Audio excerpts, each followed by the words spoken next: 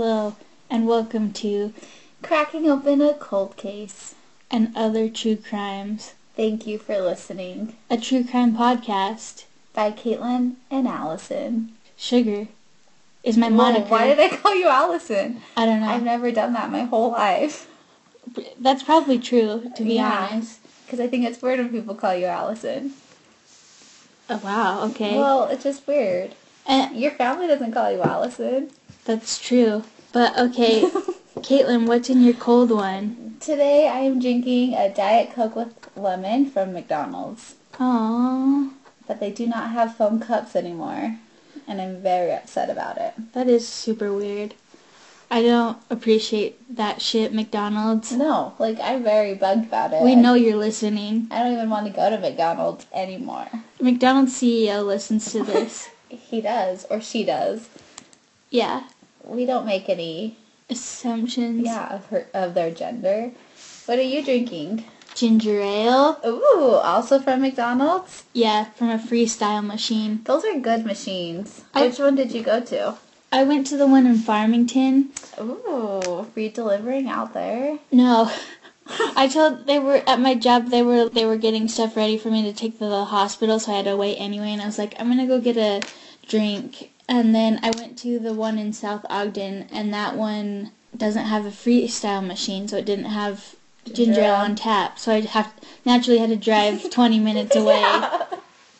I mean, you do what you have to for the ginger ale. Barbacoa has one of those freestyle machines. Oh, I should have gone there. That's close to your work. I was trying to see if Fizz with that place with 2 eyes had it. Oh, yeah. But I couldn't see any online. I bet they do. They should. Because they have a lot of interesting things. By the way, we got a review that said, what the hell is a Lime Ricky? It's a limeade with grape. So it's just Sprite, lime, and grapes, syrup. And apparently there's some kind on the East Coast with alcohol in it, but we like to drink it all the time, and we aren't about to get drunk off of our delicious drink. So. I actually had a Lime Ricky earlier today. Whoa. So, because now that's my favorite drink, I think. It's opened up the gates. It really is so good, because I'm trying to cut back on caffeine. It's interesting because it's like the original mixed drink here, at least. Yep. Whereas, now it's all these soda shops. But a lot of it, it's, just in the Ogden area, I feel like. Because really? I was talking to Preston, and I was like, did you ever grow up having Lime Rickies? Because we went to Sonic and got one the other night, and he's like, no, I never did. Did you? I was like, well, yeah. Because Warren's always had that deal in the summer for their 99 cents. We'd always go to Jake's and get a Lime Ricky. But up in the valley, they just never came down for Lime Rickies. In the state of Washington, when I was there, I had to explain to the Sonic person how to make one. I was like, it's just a limeade with grape. Mm-hmm. So I don't know where it's specific to, because I asked online on Twitter on a poll, and everyone... Let me even look at that, actually. Let me reference back to that scientific research. Okay, so the poll was on 12/8/17, and I said, do you know what a Lime Ricky is? And it said, the most, 40% out of 704 votes said from Utah, yes. And then 7% were from Utah and said no. 22% were not from Utah and said yes, they did. And then 31% were not from Utah and didn't know what it was. But then, I don't know, it's not like 704 people can represent the whole population. Yeah, but, I don't think it's one of those weird things like fry sauce, I think. Where everyone thinks it's from there? Yeah, but it's, I don't know. Probably not. So if you haven't had one, go to your local Sonic, a limeade with grape. You can thank us later. You can also get diet. Oh yeah, I prefer that because I do too. Not as super overwhelmingly sweet, but that's probably because we're used to diet soda, and so everything is too much sugar. Yeah. See, what's a old-fashioned Lime Ricky? This is really important. Oh, there's a bunch of different shiz. Okay. Old-time Lime Ricky recipes from the Dispenser's Formulary or Soda Water Guide of 1915. A Chicago Ricky is a half-ounce raspberry syrup 1 ounce pineapple syrup, 1 dram lime juice. I don't even know what a dram is. 1 ounce grape juice, 2 drams lemon juice. Place all in a 12-ounce glass, which has been previously been half filled with shaved ice, then fill nearly to the top with carbonated water, and mix thoroughly. Decorate with a maraschino cherry before serving the Chicago. Crush fresh mint on the ice. Holy frick! That was so that's much. a lot. Mm-hmm. That was so many instructions. No, you just need the grape, the lime, the Sprite. There's all a bunch or 7-Up or Sierra Mist, whatever. I prefer the Sprite. Sierra Mist is actually really good, Bev. It is. I like Sprite on occasion. Like when I'm feeling like I need something refreshing. Sprite, Sierra Mist, those are all pretty good options. My grandma used to have grapevines in our yard, and we would make grape juice, and we'd use fresh grape juice in our Lime Rickies. Oh my gosh, you know what were so good are like the tart grapes that would grow in people's backyards. Yep. I swear I never had one from the store. Yep, that's what she had. We'd make the grape juice. Oh my gosh. So, in summary, just get a Lime Ricky. Make one yourself. I don't care how you get it. Do it. That did turn into a lot, didn't it? Start with a 24 ounce. Make your way up. Actually, maybe start with a 32.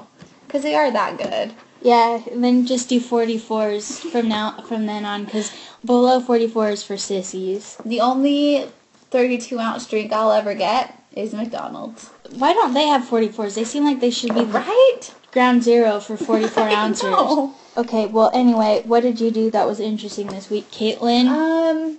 I babysat my niece and nephews for the weekend. How many? There were 3. Did you successfully do it? Yeah, I think so. They were 12, 9, and almost 7.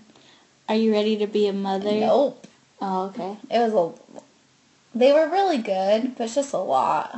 We took them to surf and swim. Haven't been there since elementary school. Was it great or was it gross? No, it was actually pretty good. I was a little worried. I wasn't planning on getting in the water, but I did. It's like when you're an adult and you go to anywhere that you used to frequent as a child and you're like, oh, this is actually disgusting. Yep. But I guess surf and swim doesn't fall under that category. Nope. So what did you do this week? Me and Nikki went and saw The Room. Oh, yeah? But in theaters, the one that came out in 2003, but they had like that special showing? Yeah, so we could watch it with an audience of like-minded individuals. How was it? It was good, except for to anyone that goes to showings of The Room, stop yelling spoons whenever there's spoons on the screen. Yeah. Like, it was kind of funny at the first time, but then people kept doing it, and I was like, okay. Knock it off. Stop it. It's like a child that thinks of a joke and keeps telling it over and over. Because they got a reaction one time. Yeah. Come on. Lame. I saw The Greatest Showman. Did you like it? I did. The first couple minutes were real weird. Where there's the kid singing? Well, when he's like whisper singing, sort of. I don't know. Like the very beginning. The song where they're singing at the circus or whatever? I like that song, yeah, but that first little bit just threw me off. There's a lot of drama because P.T. Barnum was actually a bad person. Yeah. But I don't have very many qualms with that movie because I don't think it's really presented as a accurate thing. No, because Zac Efron's character isn't real. Also, some of the performers aren't real. It's fine. They were singing on a trapeze for a couple's fight, so I was like, I don't think this is real life. Well, yeah. So people are mad that it was inaccurate, but it's like, I think it's for kids. Well, some of the stuff happened in his real life, but it was just pushed up earlier. There were parts where P.T. Barnum's character you were like, oh, okay, you did. Yeah. Yeah, like, a few of the parts. I was like, okay. What about your wife? Spoiler. Saucy. We might get some comment. I got food poisoning. From Maple Express. Yeah, well, it might not have been. I don't know. I've been sick for a few days. That's why there's the ginger ale. Yeah, but food poisoning can definitely last a few days. Yeah, it lingers. Oh, speaking of lingers, the cranberries died. Or not the cranberries died, one of them died. I saw that, the lead singer. Yeah. That's sad. Yeah, you got that because they have this song called Linger. Mm-hmm. And she was only 46. Yeah, that's... I used to think that was old. It's not that old. I know, that's crazy. The Cranberries are good, though. They are. What else happened? We've got to give our 2 cents on everything. We're the tastemakers. We really are. Something that has happened in relation to our other podcast is that Peter Madsen, the guy with the homemade submarine, got charged with Kim Wall's murder. Good. I wonder if he has insanely good lawyers, though, because he's so rich. Yeah, but then... I feel like the only thing they could do is take the death penalty off. You know what I mean? Like, because there's so much evidence, and that's probably what they were going to charge him with, is the murder and the death penalty. And so I feel like if you have really good lawyers with that much evidence against you, the only thing they could do, give you life in prison. Argue for that instead of the death. I wonder if... Does that make sense? Yeah, but I'm wondering if Denmark even has a death penalty. Oh, yeah, I forgot they were in a different country. I don't know. They don't even have a death penalty. Oh, wait. Well, maybe not. Oh, wait, hold on. This is a roller coaster of emotion. Okay, so I googled Denmark death penalty. It says the death penalty was abolished in Denmark with the Penal Code in 1930, but restored again between 1945 to 1950, so I guess they don't know the date. I feel like this isn't even helping. 58 countries that still have the death penalty. Do you have to let it linger? Do you have to? Anyway, Caitlin, what's our cold case? Well, it's not even a cold case. It's red freaking hot. Our true crime case tonight is the Waco, Texas siege, or the siege at Waco, whatever you want to call it. The Waco siege. That was so saucy. Thank you. The reason that we're doing this podcast is because... What channel is it? Okay, so it's called Paramount. It used to be Spike TV. Oh, yeah. So Paramount Channel, a.k.a. Spike TV in its glory days, is having a 6-part minisode series about the Waco, Texas siege. So this happened 25 years ago. Also, I'm pretty sure there was like an ABC special earlier this month. And then there's going to be an A&E thing on it. So it's a very hot topic. It's everywhere. So we want to get you guys the facts so you can enjoy the show. So you'll have no facts. Watch it together. So you'll have no frequently asked questions. But Sugar and I will probably watch it together. Don't get your hopes up. I texted her like a month ago and asked her. Oh, okay. You said yes. Okay. The miniseries starts on January 24th, 2018. Which is... next Wednesday. You were right. It is a 6-part miniseries. You seem so surprised. I forgot. I didn't think you could count. So it happened in 1993. It's its 25-year anniversary. So it should be pretty good. Yeah. If you're a fan of the TV series Friday Night Lights, which y'all should be, Tim Riggins is the cult leader in this series. And we'll talk more about who that leader is in a little bit, but Taylor Kitsch is in it, so it's worth a watch because he's a babe and a half. If you're also a fan of the biggest failure of an epic movie of all time, what was it called? Oh, we looked it up. It was John Carter. It was a 2012 science fiction film starring Taylor Kitsch. Let's see how much money it lost. I won't hold it against him, sorry. Yeah, he's a babe. It's fine. As long as he's got rock hard abs, that's all that matters. And he was real good as Tim Riggins. What I'm saying is watch it. But I just would like to shout out Geriatric Millennial for their nice review on the Apple Podcast Store. They also said the one with my brother was boring. They didn't say that. It's okay, though. They just said I'm not I was offended. not very into it. So thank you for being a fan of me and Sugar together. The other one, the Susan Powell one, I labeled it the brass tacks one because we weren't going to banter. We were just getting down to the facts, bro. You were, and you did. We told you what we knew. How much money did John Carter lose? Estimated loss, $122 million to $200 million. I mean, I guess in Hollywood that's a lot. I don't know. It's not a lot to Caitlin, though. No, it's not. It's child's play. I have that in my purse right now. JK. All I have is my Cabela's credit card at the moment. Are you going to go buy some Camel after this? No. Well, anyway, this was back in 1993, but We're going to start it off with our boy David Koresh, who was born Vernon Wayne Howell. So he was born in 1959 in Houston, Texas, to a 14-year-old single mother named Bonnie Sue Clark and father Bobby Wayne Howell. He came from a dysfunctional family background. He was born to those young-ass parents, and before he was born, the dad met another teenage girl and abandoned his mom. David Koresh never met his father because he left the mom, and his mom started cohabitating with a violent alcoholic. He had a rough go from the start. Yeah, he just wasn't ever in a stable home environment, or he didn't have a stable family. In 1963, Koresh's mother left her boyfriend and placed David, who was 4 at the time, in the care of her mother. Earline? Yeah. Earline Clark? Yeah. What a name. Yeah. Earline? Earline. Maybe it's Earline. And his mother came back 3 years later after her marriage to a carpenter named Roy Haldeman. They had a son together who was born in 1966, so he's 7 years younger than our boy David Koresh Vernon. Poor Vernon, poor David, whatever you want to call him.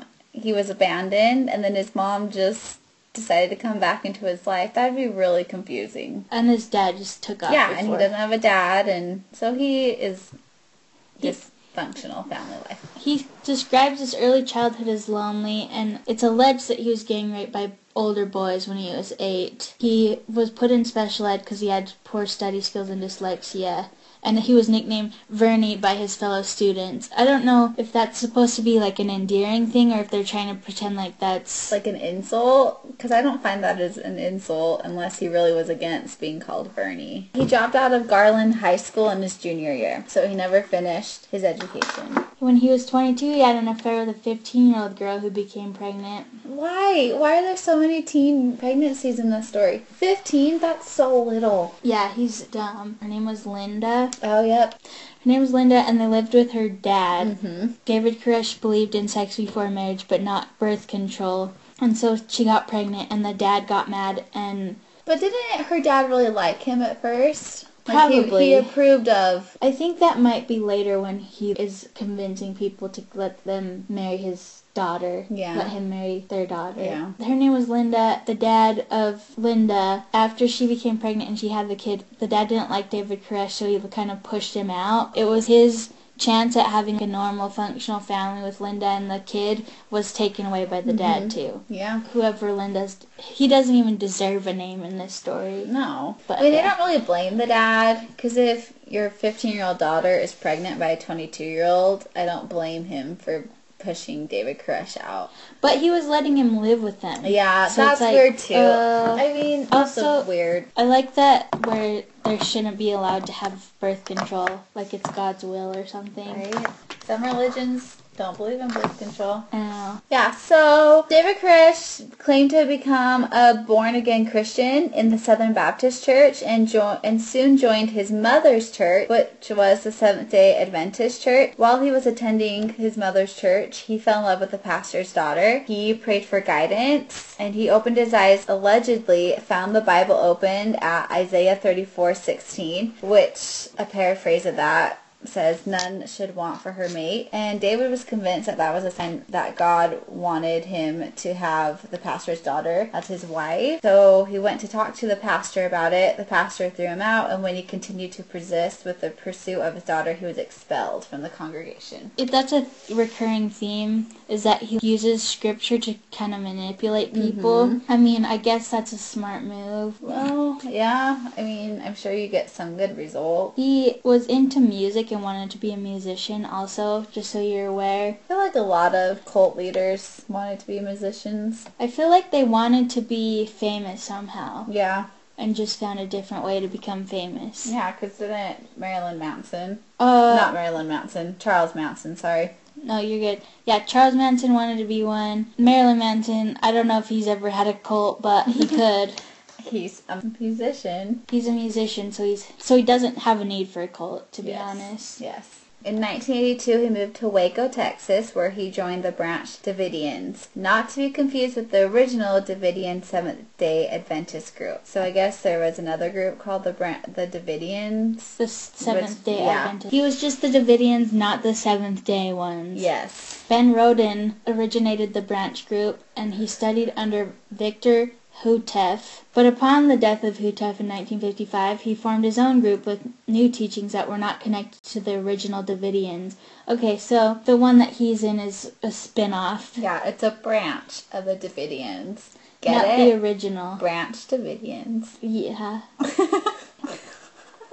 He played the guitar and sang in church services at the Mount Carmel Center, which was kind of like the headquarters, in a sense, of the Branch Davidians. That's kind of where the congregation would meet and gather. His band played a few times in clubs. Ooh. And then former members of the Branch Davidians said that he had recruited them through music. So he was persuasive with his music and with his abilities. Words. Probably his dance moves, I would imagine. I mean, he didn't have Taylor Kitsch's looks, but... He also hasn't lost a studio $122 million. It's fine. It's fine. Speaking of studios, David Koresh tried to pursue his own record company, but because of lack of funds and support, he was not successful. So he's another failed musician, just like a lot of people. Yeah. Are you cold, Caitlin? I'm okay. Because I have a Snuggie right here. Ooh. That I'm going to put on. Sugar is now putting a Snuggie on. So, shit's getting real. I'm ready to get real about the Branch Davidians and David Koresh. So he started claiming he had the gift of prophecy. And that was in 1983, so a year after moving to Waco. Oh, yes. Thank you. You're welcome. Okay, and then Lois Roden was... She was the wife of Ben Roden, who founded the Branch Davidians. So, there was the Davidian Seventh-day Adventist group, but then the Branch Davidians were formed by Ben Roden, who studied under that Victor Houteff. Yeah. I got confused a little bit. So, Ben Roden, the guy... But he died, and so his wife, Lois, is the prophetess and leader of the sect. She was doing sex stuff with David Koresh. And Lois was 65 years old at the time. And David Koresh was 24. Mm-hmm. So, let your mind do what it wants with that. It happens. It's whatever. Lois Roden, the prophetess and leader of the Branch Davidians, claimed that... She had claimed that God had chosen David Koresh to father a child with her, and the child would be the chosen one. Apparently, it's supposed to be like... Is it Abraham where they have where the parents are like 88 and 99 or something? Mm-hmm. Yes. Or Rebecca. Yeah. I think so. So, that's why they associate it with being holy. And they didn't think it was weird that she was 40 years older than him. I mean, they probably in their heart of hearts knew it was pretty weird. But we're like, whatever, they say it's right. We're going to let them slam. Yeah. Like Space Jam. So, also in 1983, Lois Roden started to allow David Koresh to begin teaching his own message to the Branch Davidians called the Serpent's Root, which caused controversy in the group because Lois' son, George Roden, was intended to be the group's next leader and considered David Koresh an interloper, an outsider. It seemed like Lois Roden wanted David Koresh to be the next leader, but her son didn't, so it caused some issues and some contention within. So it's like David Koresh is a spiritual gold digger. Yeah, that's a good way to put it. He's probably younger than the son. Oh, yeah, because if she's 65, the son's probably in his 40s, 50s, probably 40s. Yeah. It depends on how... Yeah, depends when they 40s or 50s, or 30s or 40s. Yeah.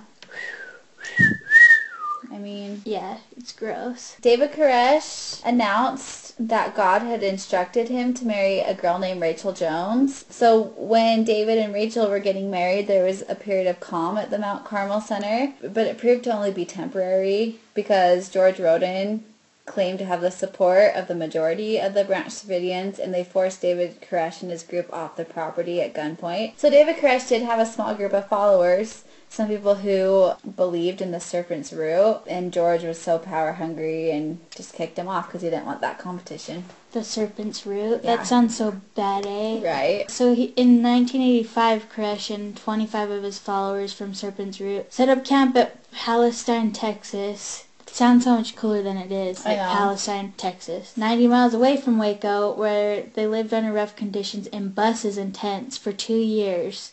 Dang. Yeah, and so during that time, Koresh undertook recruitment of new followers in California, the UK, Israel, and Australia. And then that same year he went to Israel, where he claimed that he had a vision that he was a modern-day Cyrus. And not Billy Cyrus. Billy Ray Cyrus, I mean. He claimed to be Cyrus II of Persia, who was also known as Cyrus the Great, and also called Cyrus the Elder. By the Greeks. Yeah, so he was just a Persian king. Which is quite a vision. Yeah. Here's my thing. How did he have money to go travel? Probably from the branch. But if they were living in buses and stuff, do you think they sold all their belongings to go? I guess they would still probably have their savings accounts. I wonder if they have to put all their assets into the branch. Because Yeah. I know that he had quite a bit of control over them. He would make it so that the men and women would have to be separated from each other so they couldn't bone or get alone to be like, wow, this is getting really weird. I don't know if we should be in this cult anymore. So he had a lot of power, so I wonder if it was just all their money. Yeah, because flying to California to Texas, whatever, it's not that far. But the UK, Israel, and Australia. Well, we all know that being a religious leader is lucrative as fuck. So he was probably fine with the money. But if he had money, why were they living in buses and tents in the desert of Texas? I just have a lot of questions.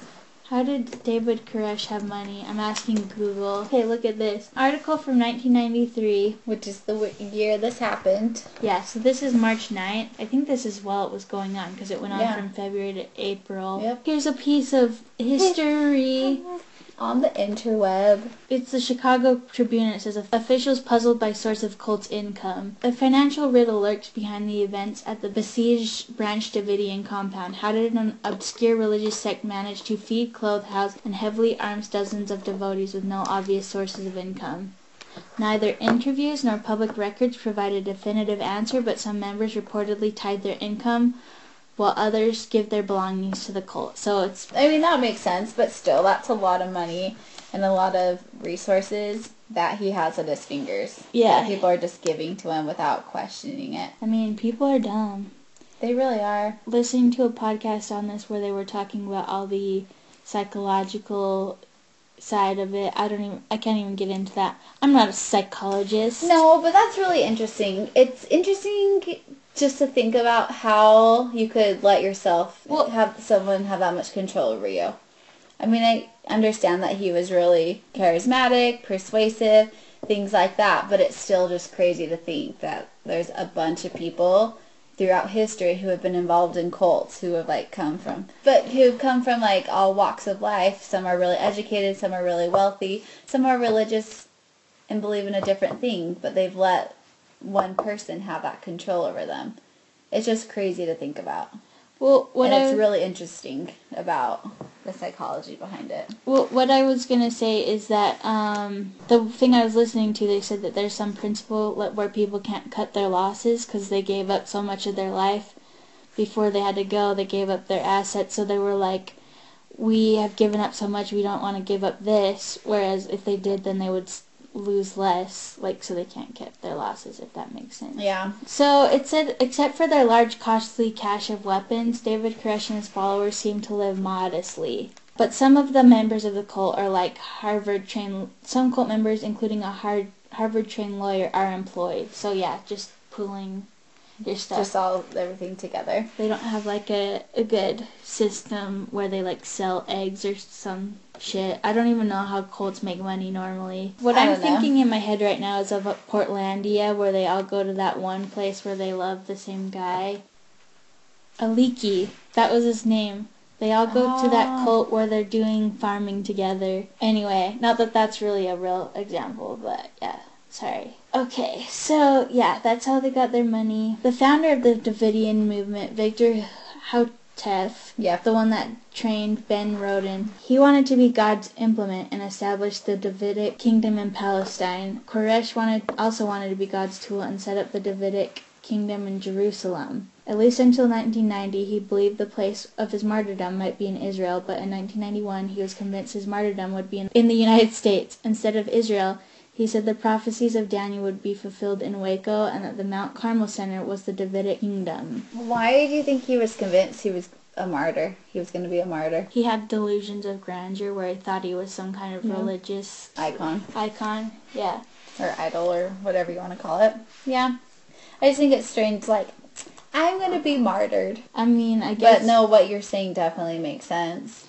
I guess if you have to die ever, it's chill to think that it will mean something. Yeah, that's true. Not that David Koresh is a reasonable person or that his reasoning is sound, but... I mean, I guess we can't really think too or get into his mindset because we will never be in that. You don't know that? We could start a cult. Okay. Do you guys want to be in our cult? Call it the... We don't know what we'll call it, but... We'll get back to you. But you'll give us all your freaking money. So I don't have to work anymore because I'm over that. So in 1986, the exiled Branch Davidians, which was David Koresh and those 25 followers, they found out that Lois Rodin had died, and they wondered if they would ever be able to return back to the Mount Carmel Center, just because they didn't know who was going to be in charge, if George Rodin was going to cause an issue. Despite the displacement of them being exiled, David Koresh enjoyed the loyalty of the majority of the Branch Davidian community. So even though David Koresh wasn't physically at the Mount Carmel Center, he wasn't living with the majority of the Branch Davidians, they were loyal to him. By late 1987, George Rodin's support was in steep decline, and to regain the power, he challenged Koresh to a contest to raise the dead. He even went as far as to exhume a corpse to demonstrate his spiritual supremacy over David Koresh. But David Koresh went to the authorities to file charges against George Rodin for illegally exhuming a corpse. But he was told that he would have to show proof, like a picture or something like that. So he seized that opportunity to seek criminal prosecution of George Rodin by returning to the Mount Carmel Center with 7 armed followers because he wanted to get that picture of the corpse so that he could take it to the authorities and really make sure that George Rodin was punished for it. But David Koresh was found and discovered by Rodin, and a gunfight broke out.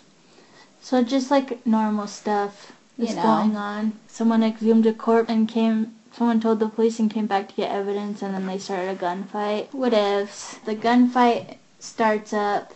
When the sheriff arrived, Rodin had already suffered a minor gunshot wound and was pinned down behind a tree. As a result of the incident, Koresh and his followers were charged with attempted murder.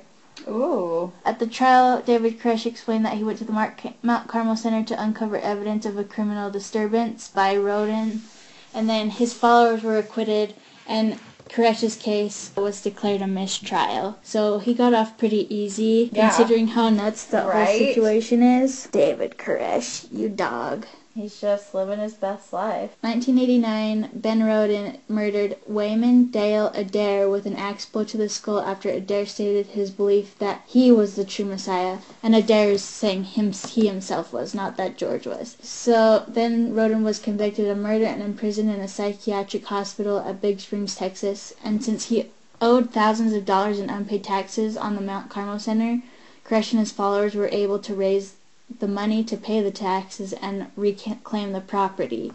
Things are just not going well for George Rodin. His life is kind of becoming a shit show. Also, his last name sounds like rodent. I just wanted to point that out. Yeah, I don't like that. Huge scientific discovery by me. His last name sounds like rodent. Whoa, I'm shook.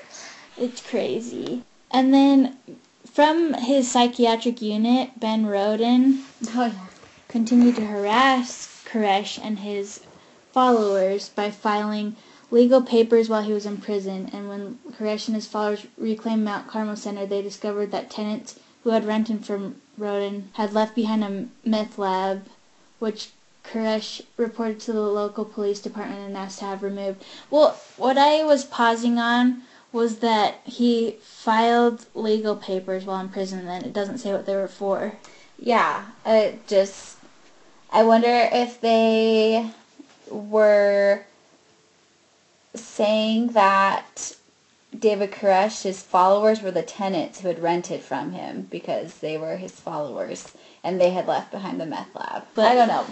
That's how I was kind of reading it, is that he was trying to get them in trouble.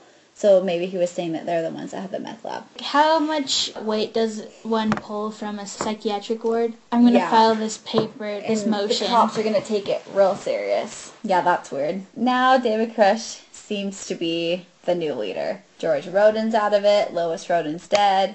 Okay, if we're honest with ourselves, George Rodin was never the leader. No, just in his mind. Yeah. He probably didn't even have abs like David Koresh.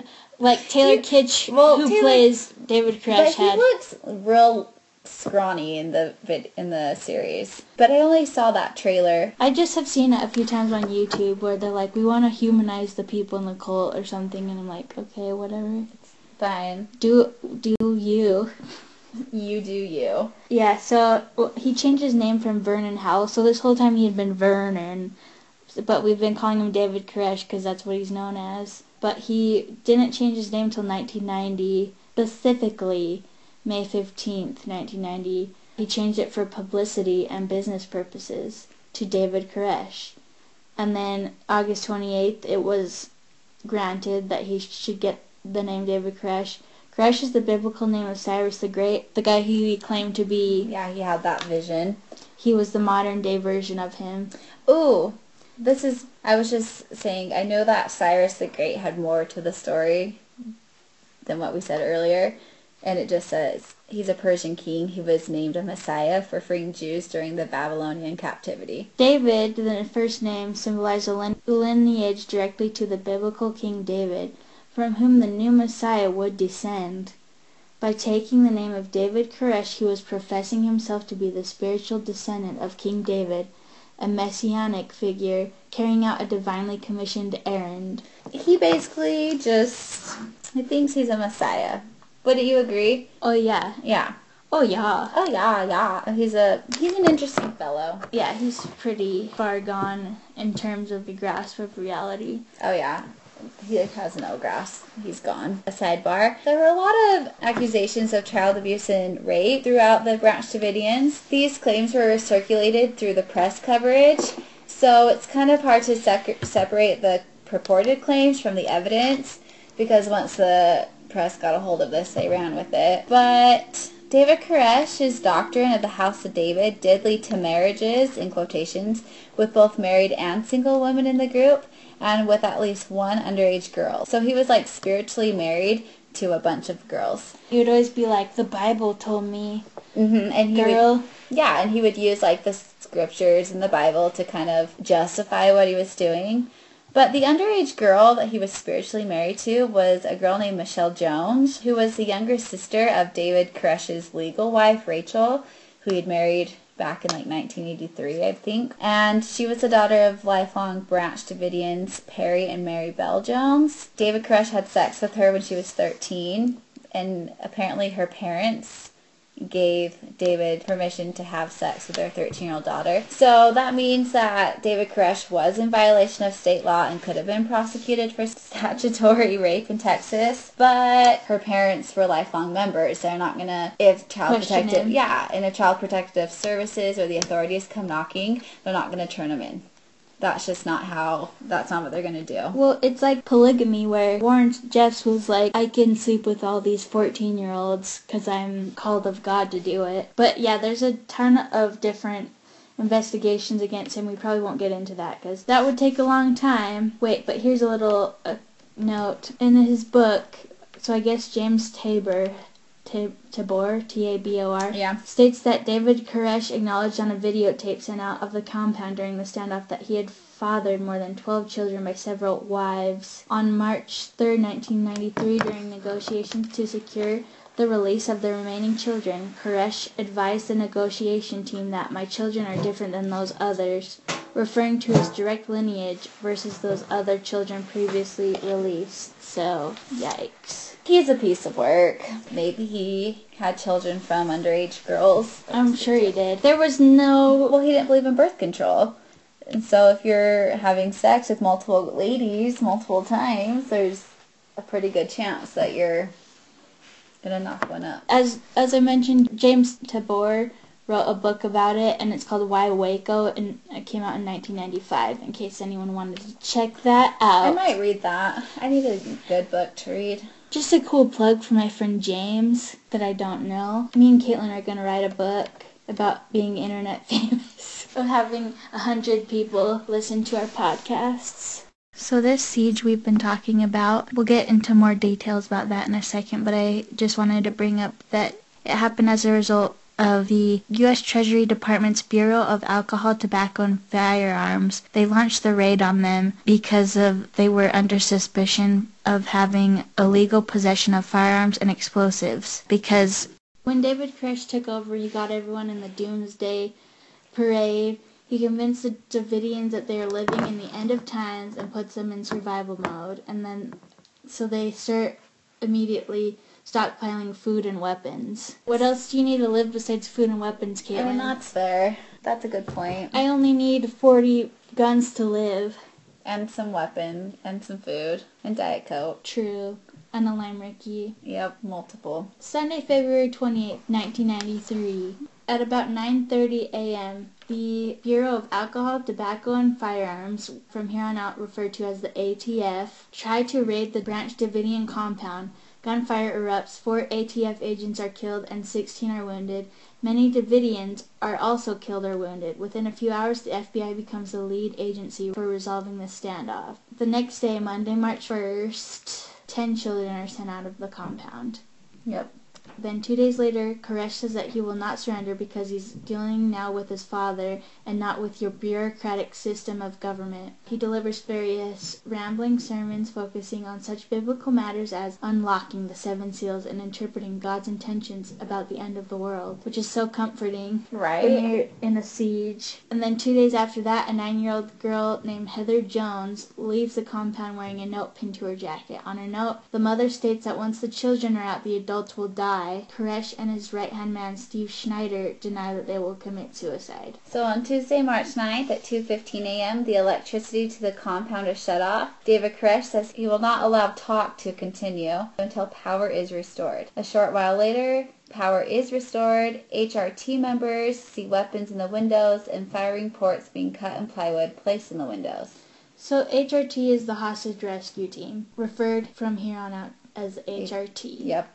HRT, motherfucker. So Wednesday, March 10th, electricity is temporarily cut off again. And Friday, March 12th, Janet Reno is sworn in as the Attorney General of the United States. Jamar, which I think he's one of the HRT. He's one of the lead figures for the ATF and FBI.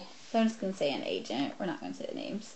Okay. Well, wait, but there's probably more than one. Yeah, so Jamar, who is an agent, decides to cut off power to the compound for good because he wanted those inside the compound to experience the same wet and cold night as the tactical personnel outside. That sounds like the same principles as the Pioneer Trek in church, where you have to go and be like the pioneers for 3 days. Yep. Come on. Jeez.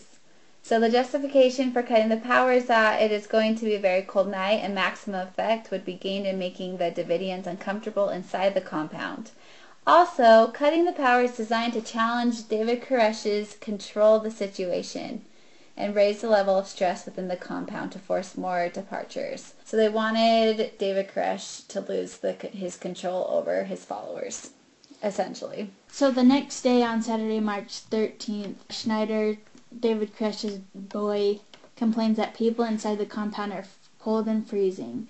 And then at nightfall the next day, Sunday, March 14th, the FBI begins to illuminate the compound with bright lights to disrupt their sleep and put additional pressure on those inside and to increase the safety of the hostage rescue team. Thursday, March 18th, so 4 days later, the FBI broadcasts a message to those in the compound over a loudspeaker. The message says that any members of the compound that come out will be treated fairly, and then 9 members exit the compound. So 2 days later, on Saturday the 20th, another Davidian, Rita Riddle, comes out of the compound. Then Sunday, March 21st, 2 more women. That's such a sweet name, Rita Riddle. Right?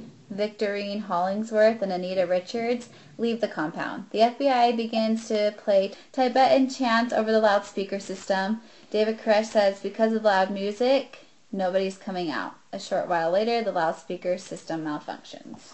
That would be very weird to see. Mm-hmm. 2 days later, Tuesday, March 23rd, at 10:05 a.m., Livingstone Fagan leaves the compound, the last one out during the standoff. At 10 p.m., the FBI shines floodlights on the compound and plays over the loudspeaker tapes of previous negotiations and messages from those who had exited the compound. Jeez, they're not playing games. No, they're not. On Thursday, March 25th, hey, that's Preston's birthday. I love the name Livingstone Fagan. Also, I know. Yeah, sorry, your husband's birthday. An FBI ultimatum is set. 10 to 20 people must leave by 4 p.m.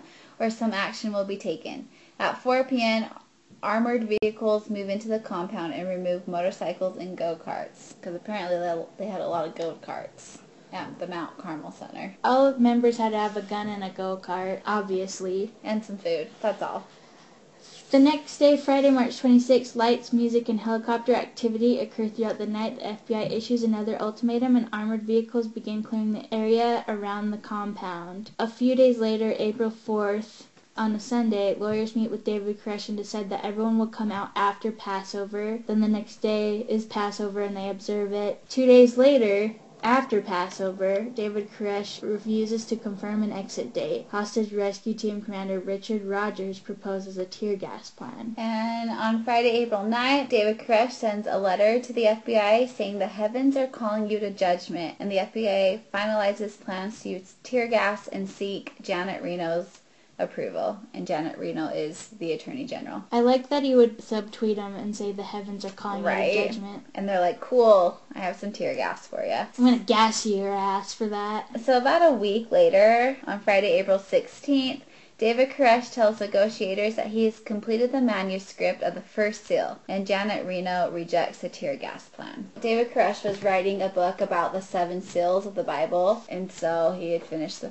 book on the first seal. Saturday, April 17th, Janet Reno approves an amended FBI tear gas plan, but gives the plan only a cursory review, leaving tactical decisions to those at Waco. So basically, she just skimmed through it. Sunday, April 18th, armored vehicles clear David Koresh's Camaro away from the front of the compound. Although the FBI warns the Davidians to stay out of the tower, they hold children up in windows, and in one window hold a sign saying, "Flames await." I just want to point out that Camaros are bitchin'. Seriously. April 19th. Sage informs the Davidians that a tear gas assault is imminent. He reads a message over the loudspeaker advising the Davidians that they are under arrest and should come out. At 6:02 a.m., 2 FBI combat vehicles begin inserting gas into the compound through the spray nozzles attached to a boom. At 6:04, the Davidians start shooting, and the FBI begin deploying Bradley vehicles to insert ferret rounds through the windows. Are Bradley vehicles like armored cars? Yep, 6:31, the HRT reports that the entire building is being gassed. At 7:30, what is a CEV? That was another, armored vehicle. Oh, okay. It's compact. It's the European Volleyball Confederation. I mean, that too. Oh, that's not even the right. Why is that on the Wikipedia page for CEV it says European Volleyball Confederation for CEV? Okay. Oh, combat engineering vehicles. 7:30, a CEV breaches the front side of the building on the first floor as it injects gas. At 7:58 a.m., gas is inserted in the second floor in the back right corner of the building. The FBI calls for more gas outside Waco, and at 9:20 a.m., 48 more ferret rounds. The ferrets are the gas, right? Yep. Arrived from Houston. About 9:30 a.m., the supply of ferrets is dwindling. By 9:30 a.m., one armored vehicle is having mechanical troubles. High winds are blowing the gas away, the tear gas that they're trying to gas them with. Another armored car begins enlarging the opening with the middle front of the building, from which the Davidians could escape. So they're trying to create an escape hole. Yeah. So they want the members to be able to leave the compound, the Mount Carmel Center, safely. A third CEV with a boom but lacking a gas delivery system breaches the rear side of the building to create openings near the gymnasium. The CEV without a gas delivery system breaches the back side of the compound. At 11:40 a.m., the last ferret rounds are delivered. At 11:45, a wall on the right rear side of the building collapses. At 12:07, the Davidians start simultaneous fires at 3 or more different locations within the compound. An HRT observer reports seeing a male starting a fire in the front of the building. At 12:12 p.m., Sage calls on Koresh to lead the Davidians out to safety. 9 Davidians flee the compound and are arrested. At 12:25 p.m., the FBI hears systematic gunfire coming from the compound, leaving several agents to believe that the Davidians are either killing themselves or each other. At 12:41, firefighting efforts begin. The compound burns to the ground in a tremendous fireball, killing 80 followers, 18 of which are children and David Koresh. So that's the final day. It was 51 days. It went down in flames, literally. Autopsy reports indicate that at least 20 Branch Davidians were shot, including 5 children under the age of 14. That's awful. 3-year-old Dalen Gent was stabbed in the chest. Oh my gosh. Jeez, he was 3? Yeah. The medical examiner who performed the autopsies believed that these gun deaths were mercy killings by the Davidians trapped in the fire with no escape.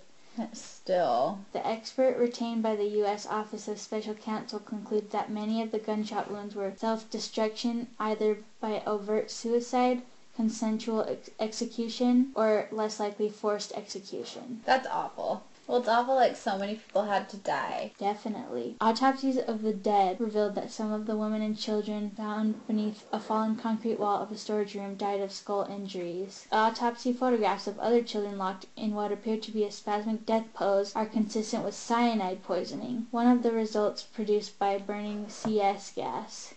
I don't even know what CS gas is. The tear gas? Yeah, I think so. The U.S. Department of Justice report indicated that only one body had traces of benzene, one of the components of the solvent dispersed CS gas. The gas insertions had finished nearly 1 hour before the fire started. That it was enough time for the solvents to dissipate from the bodies of the Branch Davidians that had inhaled the tear gas. So... That's weird. Yeah, so it's very depressing. It is. And a lot of people, some like controversy for it, is saying that the government had too much power and they like exercised that power and they didn't have the right to do it. That's fair, I guess. But I mean, I'm sure there's different ways that this could have been prevented. The new director of the Bureau of Alcohol, Tobacco, Firearms, and Explosives, John McGaugh, criticized several aspects of the ATF raid. McGaugh made the Treasury Blue Book report on Waco required reading for new agents. A 1995 GAO report on use of force by federal law enforcement agency observed that on the basis of the Treasury's report on the Waco operation and views of tactical operations experts and ATF's own personnel, ATF decided in October 1995 that dynamic entry would only be planned after all other options have been considered and began to adjust its training accordingly. Nothing remains of the buildings today other than the cement foundation components, as the entire site was bulldozed 2 weeks after the end of the siege. Oh, okay. Only a small chapel, built years later, stands on the site. Okay. There was a trial after. On August 3rd, 1993, a federal grand jury returned a superseding 10-count indictment against 12 of the surviving Branch Davidians. That's what the A&E thing is about. Well, according to what I've gathered from the commercials, is that it's people who survived it and felt guilty. And so it was like, it's their stories, personal stories. The grand jury charged, among other things, that the Branch Davidians had conspired to and aided and abetted in murder of federal officers and had unlawfully possessed and used various firearms. The government dismissed the charges against one of the 12 Branch Davidians. The government dismissed the charges against one of the 12 Branch Davidians pursuant to a plea bargain. There were 9 of the Branch Davidians who were convicted and got sentences of up to 40 years. But basically, they were being tried for the murder of federal officers and for conspiring to do that and stockpiling weapons. Yeah, there's a lot of other. There's many ins and outs to this. There's lots of civil suits. But yeah, anyway, in about 2008, was it? David Koresh's mom was murdered by her sister. Yes. Yeah, but I don't remember why. It was over something. Well, we don't know why. There's stuff on it. Bonnie Sue Clark was murdered by her sister. This is from 2009. The mother of infamous Branch Davidian sect leader David Koresh has been stabbed to death, and Koresh's aunt was in custody on a murder charge Saturday. Bonnie Clark Haldeman was found Friday afternoon in the home of her sister Beverly in a rural area near Chandler, Henderson County. Henderson County Sheriff Ray Nutt, with 2 T's, said Chandler is about... Oh, wait, that's quoting him. I'm having a problem reading today. We don't know what happened, but she apparently killed her with a knife. Her sister is 10 years younger than her. So there's a lot of different other things that happened after this, but I just think that's an interesting note. Yeah, it's just, the whole thing's, cults are so interesting. How the government got involved and how they had weapons. The whole thing is just a very strange event. True. And I'm excited to watch the 6-part mini-series. I wish it was all at one time. Yeah, we want to binge Yeah, those. I don't want to wait a week. Yeah. So maybe I should wait until the end and just binge watch all 6.